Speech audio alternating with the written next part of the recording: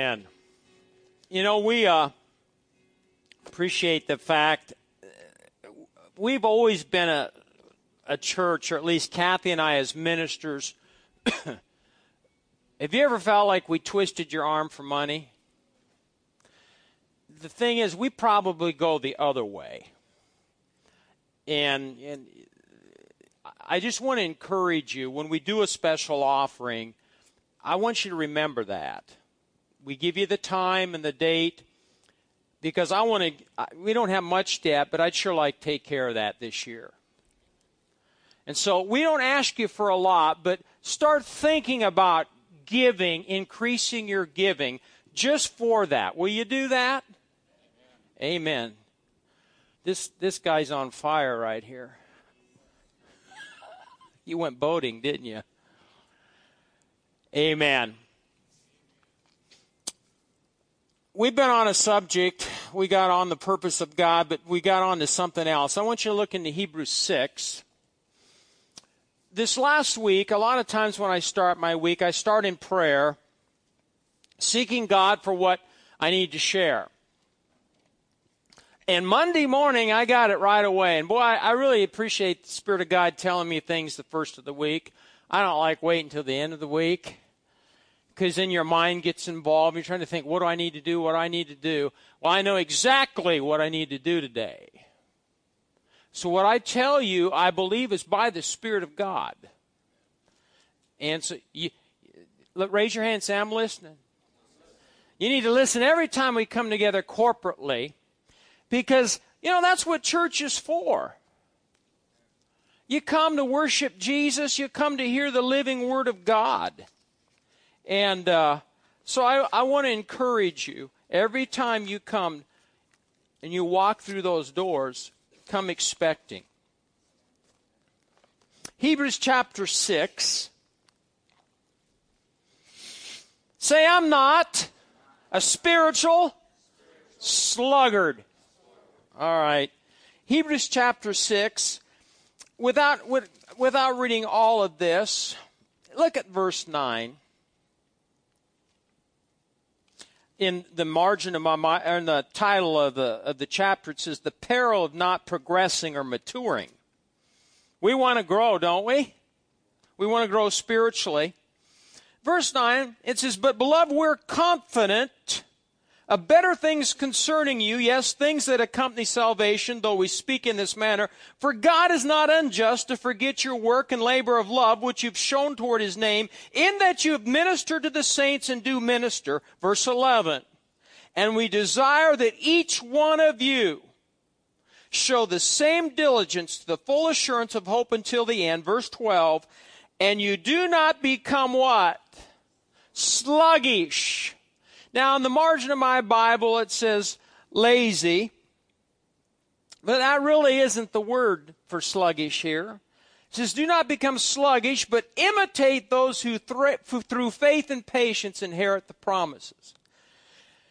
Now, in one translation, it says, in order that you may not grow disinterested and become spiritual sluggards. How many of you ever grown disinterested in something? You can grow disinterested in the Bible. One translation, he put it together like this. He said, quit being slothful, quit acting like someone who's lost his enthusiasm and excitement and has now sunk into a state of being slow, boring, monotonous, sluggish, dull, and uninterested. Is that you? Raise your hand. You're not going to raise your hand. We said this condition of being a spiritual sluggard is a heart condition. It's an inward thing. It's, it doesn't mean you're lazy. You can be diligent and industrious on the outside, but on the inside you can just be monotonous, boring, disinterested, and spiritually dull. We said to take care of this, you need to do a self-examination. You need to repent. We said you need to stir up the gift. And what did we say last time? You need to speak to what? We need to speak to what?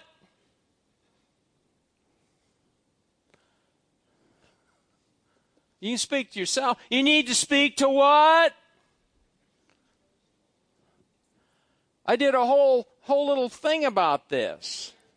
Thank you. God bless you. Dry bones. So I don't have dry bones. Well, good.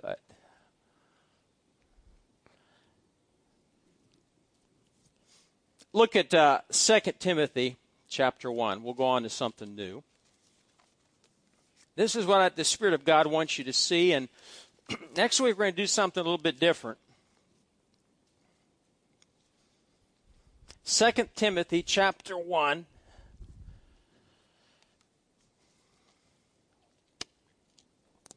Pastor Brad was talking about fear. Let's read this. 2 Timothy 1 and verse 6. The Apostle Paul is telling young Timothy, Pastor Timothy, he says, "Therefore I remind you to stir up the gift of God which is in you through the laying on of my hands. For God has not given us a" what? "A spirit of fear, but of power and of love and of sound mind." Paul is in prison at this time, facing execution by beheading. Now, if you were sitting in a jail cell and knew that your head was going to get cut off, how would you feel? But that's what he was dealing with. He was dealing with the Roman Emperor Nero, who was persecuting Christians at this time. There's a great persecution. And many believers were dying for their faith. But Paul has this time to write this letter, and he wants to tell his spiritual son and give him the Word of God. And so what he's telling him is important because time is short for him. And so what does he do? He tells Timothy, God's not given you a spirit of fear. Timothy, I'll be honest with you, was afraid. Because people in his congregation were being executed, were being killed. How do you think he felt? At one point the church was alive and on fire and a lot of exciting things, miraculous things, but now the tables turned. But what did Paul do? This is what Paul did. Look at this in verse 3. He says, "I thank God whom I serve with a pure conscience as my forefathers did, as without ceasing. I" what? "Remember you in my prayers night and day, greatly desiring to see you, being mindful of your tears, that I may be filled with joy when I call to" what? "Remembrance the genuine faith that is in you, which dwelt first in your grandmother Lois and your mother Eunice, and I am persuaded is in you. Therefore I remind you to stir up the gift of God which is in you through the laying on of my hands." Translation of that says, "I'm putting you in memory of all these things, so that by your remembering them, you might stir up the gift of God that is in you." That's what I want to talk to you about today. And next week is the power of remembering, and how important it is for you as a believer to remember what God has done for you in the past. Because what can happen, we can so focus on the mountain, on the problem, on the situation, and the trouble we're in. And we can forget God in the past has delivered me. God in the past has healed me.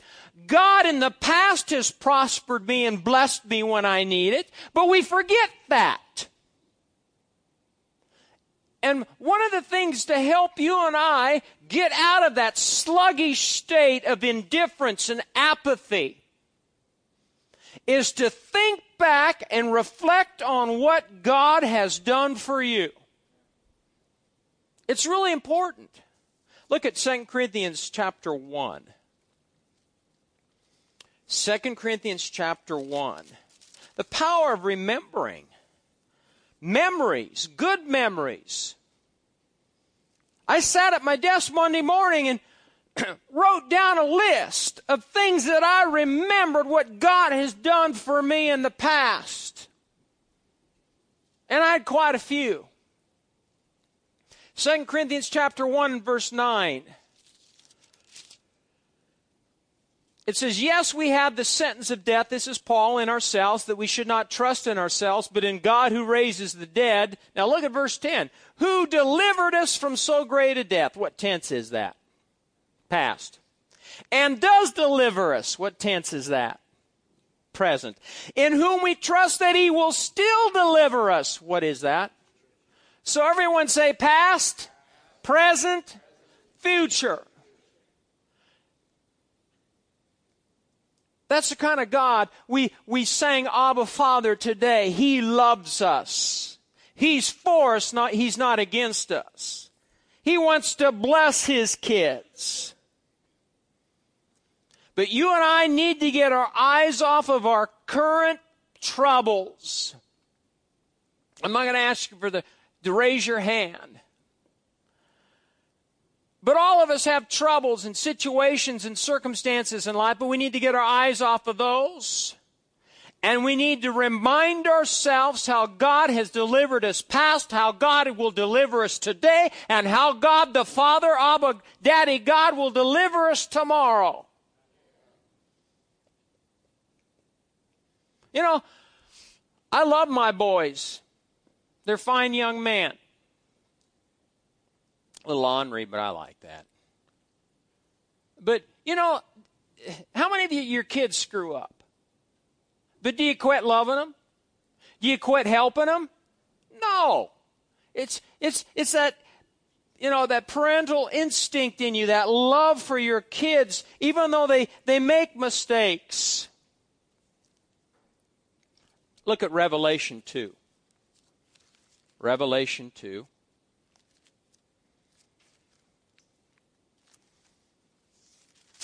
Well, I'll define here in a minute what the word remember in the Greek is.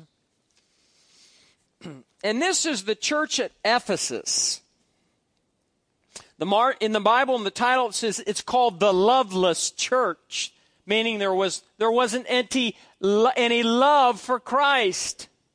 It says, to the angel of the church of Ephesus write, these things says he who holds the 7 stars in his right hand, who walks in the midst of the 7 golden lampstands. I know your works, your labor, your patience, and that you cannot bear those who are evil, and you have tested those who say they are apostles and are not, and have found them liars. And you have persevered and have patience and have labored for my name's sake and have not become weary. Now, is that kind of positive? See, as leaders, we need to remember positive, negative, and back to what? Positive. But, in verse 4, he says, nevertheless, I have this against you, that you have what? Left your first love. Now look at verse 5. What's it say? What's it say? Remember, therefore, from where you have fallen, repent and do the first works, or else I will come to you quickly and remove your lampstand from its place unless you repent. But this you have, that you hate the deeds of the Nicolaitans. He's back to positive, which I also hate. He who has an ear, let him hear what the Spirit says to the churches. And to him who overcomes, I will give to eat from the tree of life, which is in the midst of the paradise of God. Now let's look at this word remember. And this is what this word remember means. It's a written record used to memorialize a person's actions. A written record used to memorialize a person's actions. It means a sepulcher, a statue, a monument, or a tombstone. What do you want on your tombstone? We had a plaque. I had to go find it because it got taken down. It should be hanging up. And on this plaque, see, this is what I'm talking about, remembering, a memorial, a written record.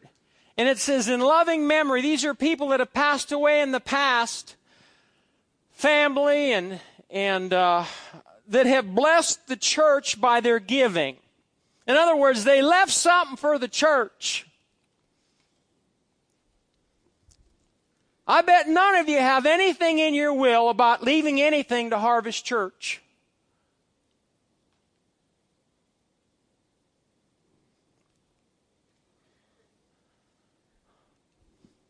I don't think very many people think about leaving any money to the church, to their kids, because they're standing in line with their hand out before they even get to the funeral home.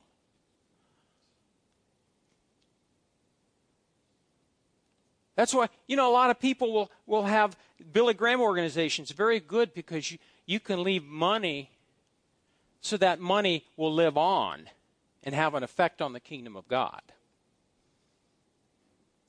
Here we had a purpose and mission board. It's not up right now, but it was her mom when her mom was killed in the accident. We have nursery toys by an aunt of mine, left money. We put that towards toys. Fellowship hall. How many remember the Schlissels? Lois, money towards that. A coffee maker. Folding chairs. Jean left folding chairs. Jean Schlissel, my favorite janitor. Pulpit, a big screen TV. Orville Voss. They didn't even go to church here. I did their funerals. They were people I had relationship with. They were disgruntled Lutherans. They left money to the church. Playground, Ralph Schmidt. Silverware, Schmitz. Flowering crab tree, Isaac Hoskinson. Beautiful tree. Popcorn machine, Mary Voss. Security system, Sandra Dahlkatter. All that is to remember, memorialize somebody. We need to do that.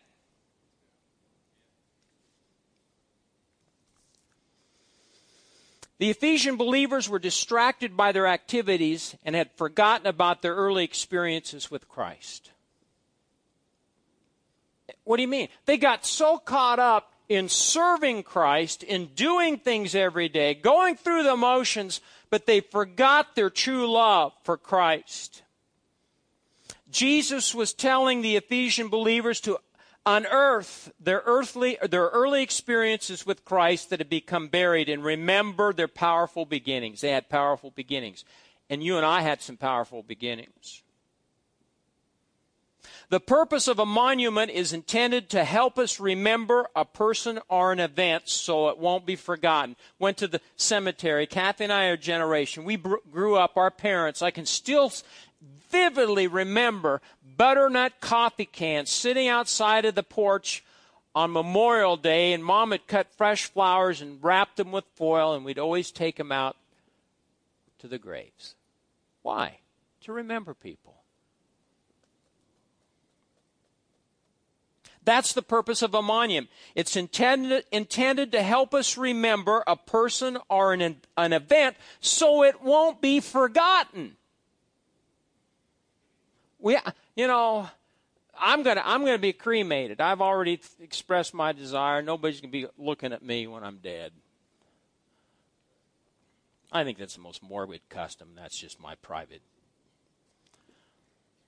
But they're going to take my ashes and they're going to go certain places with my ashes. And one of them is going to be the big rock in Fairbury, Nebraska, because it's a big rock that's been there for hundreds of thousands of years. That's where my father carved his name on that big rock. And some of you know where the big rock is. It's something that represents my growing up, my family, my hometown. Not long ago, it's been a few years ago, Kathy discovered, was it the True Loves? And it was your who? Great? Two greats. Three greats.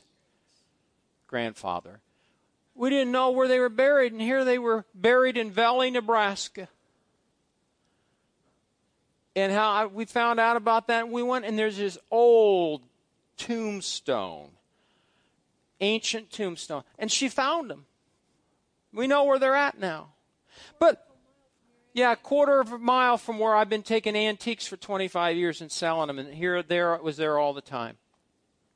And it was kind of neat to discover that. Because it's a way to connect with your past.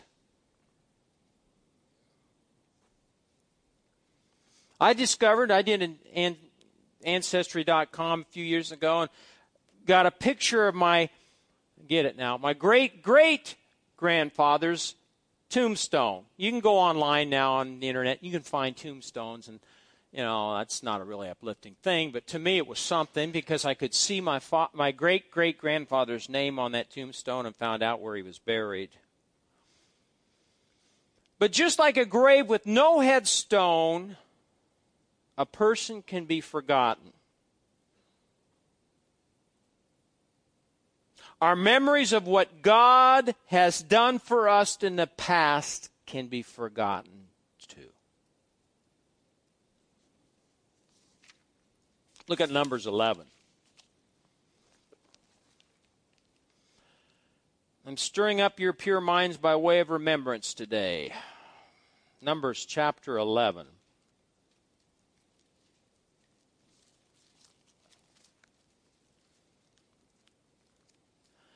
Let me ask you this. If you could go back in time and you were one of the Israelites getting ready to remember the sea that dried up? What if you could cross through with the Israelites? Would that be a miraculous thing? You see, God part the waters and his people walk right through on dry land? Do you think you'd ever forget that? Would you ever forget that if we all just marched down to the river and I prayed and the waters just heaped up and we walked across on dry land? Would you think, wow, that's something? Nah, you'd all forget it because we're human beings. Well, what happened here? In Numbers 11, verse 1, it says, "Now when the people complained, it displeased the Lord, for the Lord heard it, and his anger was aroused. So the fire of the Lord burned among them and consumed some in the outskirts of the camp. Then the people cried out to Moses, and when Moses prayed to the Lord, the fire was quenched, and so he called the name of the place Taberah, because the fire of the Lord had burned among them. Now the mixed multitude who were among them yielded to intense craving, so the children of Israel also wept again and said, 'Who will give us meat to eat?'" See, they weren't satisfied with manna from heaven. They had to have meat. "We what?" It says in verse 5, "We remember the fish which we ate freely in Egypt, the cucumbers, the melons, the leeks, the onions, and the garlic. But now our whole being is dried up. There's nothing at all except this manna before our eyes." These are the same people that experienced a miraculous crossing. What did they forget? What did they remember? Did they remember that? What did they remember? The onion, the garlic, the leeks, the whatever.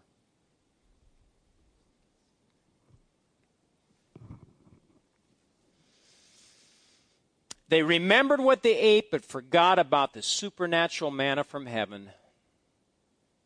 And did God hear their complaints? Do you think God hears you and I complain? Rick Renner, when he defines this word, he says, remember is the present active imperative, which means Jesus wanted the church of Ephesus to be continually mindful of their past. Memories must be deliberately maintained if they're to remain alive in our hearts and minds. Let me say that statement again. Remember is the present active imperative, which means Jesus wanted the church of Ephesus to be continually mindful of their past. Memories must be deliberately maintained if they are to remain alive in our hearts and minds. So do you think it's important we remember? It is. Things can become fuzzy, folks, when you're spiritually dull, disinterested, when you're a spiritual sluggard. Things can become fuzzy. If significant memories are not deliberately passed on to future generations, they become lost, just like a neglected grave. And you and I have a responsibility to pass on. What are the Native American people, what do? They tell stories. to their children. And then their children tell stories to their children. And it's passed down the generation to generation. What are your kids going to remember? What God has done for you and your family. If you don't rehearse it, if you don't reflect on it and meditate. And we're going to get into this because in the next week or two, I'll show you how when you remember is tied to meditation. Pondering, reflecting, thinking about things. A believer can forget his early experiences with God. How many of you have an early experience with God that just stands out? Let me see your hand. Something God did for you that was so miraculous and so supernatural, it had to be God.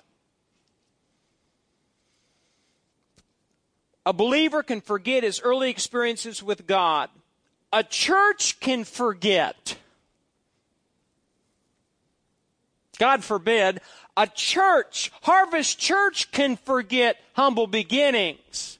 Harvest Church can forget about what God has done for them in the past. And a nation can forget its godly heritage. Why do you think we're in the mess we're in right now?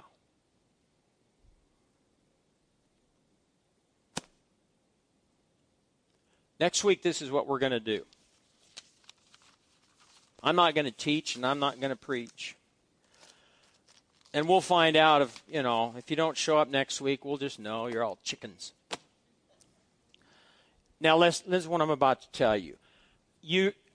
I don't want you to feel obligated. But I want to hear a memory from you that so stands out that you'll never forget it. And we're going to remember next week what God has done for you and your family. I could stand here and do it. And maybe I'll share one or two things, but I want to hear from you. Some of you are going, I've got to go see Aunt Susie next week. I won't be here.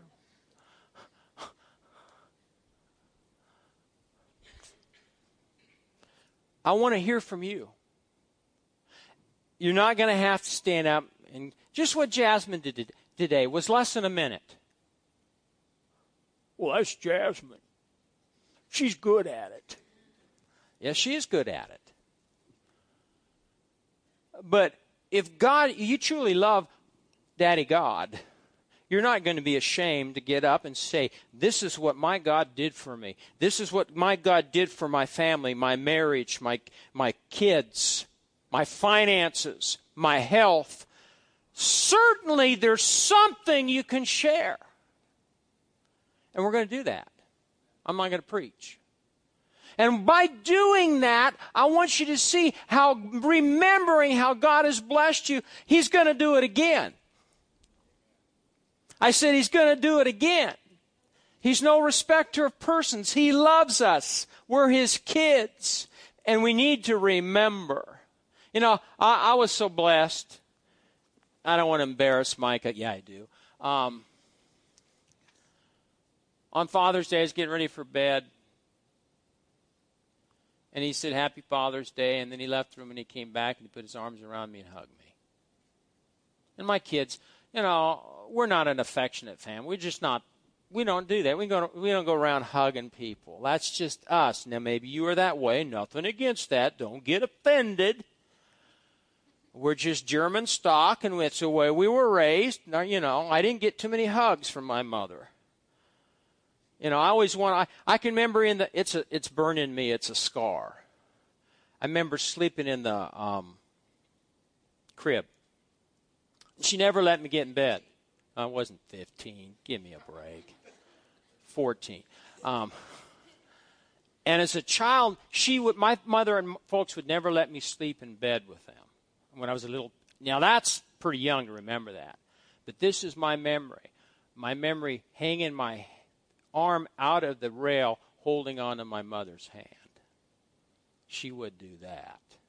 So I didn't grow up with huggy folks. Amen? What was I on? I got off on a tangent. Yeah, but him hugging me.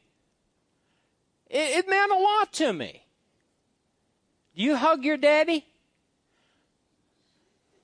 What's this eye thing? Like this.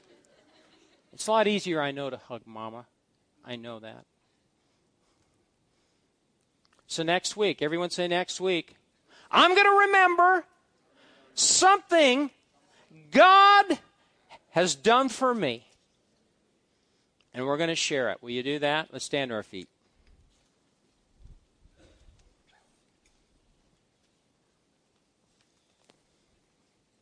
I hope I prodded you and stirred you up today. Father, we thank you for your goodness and mercy today for everyone in this room. Holy Spirit, as you prompted me, you spoke to my heart about remembering what God the Father, Daddy God, has done for me in the past. Quicken to your people, Holy Spirit, something that has blessed them and would bless the body next week. I thank you, Father. We overcome by the blood of the Lamb and the word of our testimony. So thank you, Father, for doing that. Holy Spirit, bear witness with their hearts that what they can share next week. In Jesus' name, we thank you for it.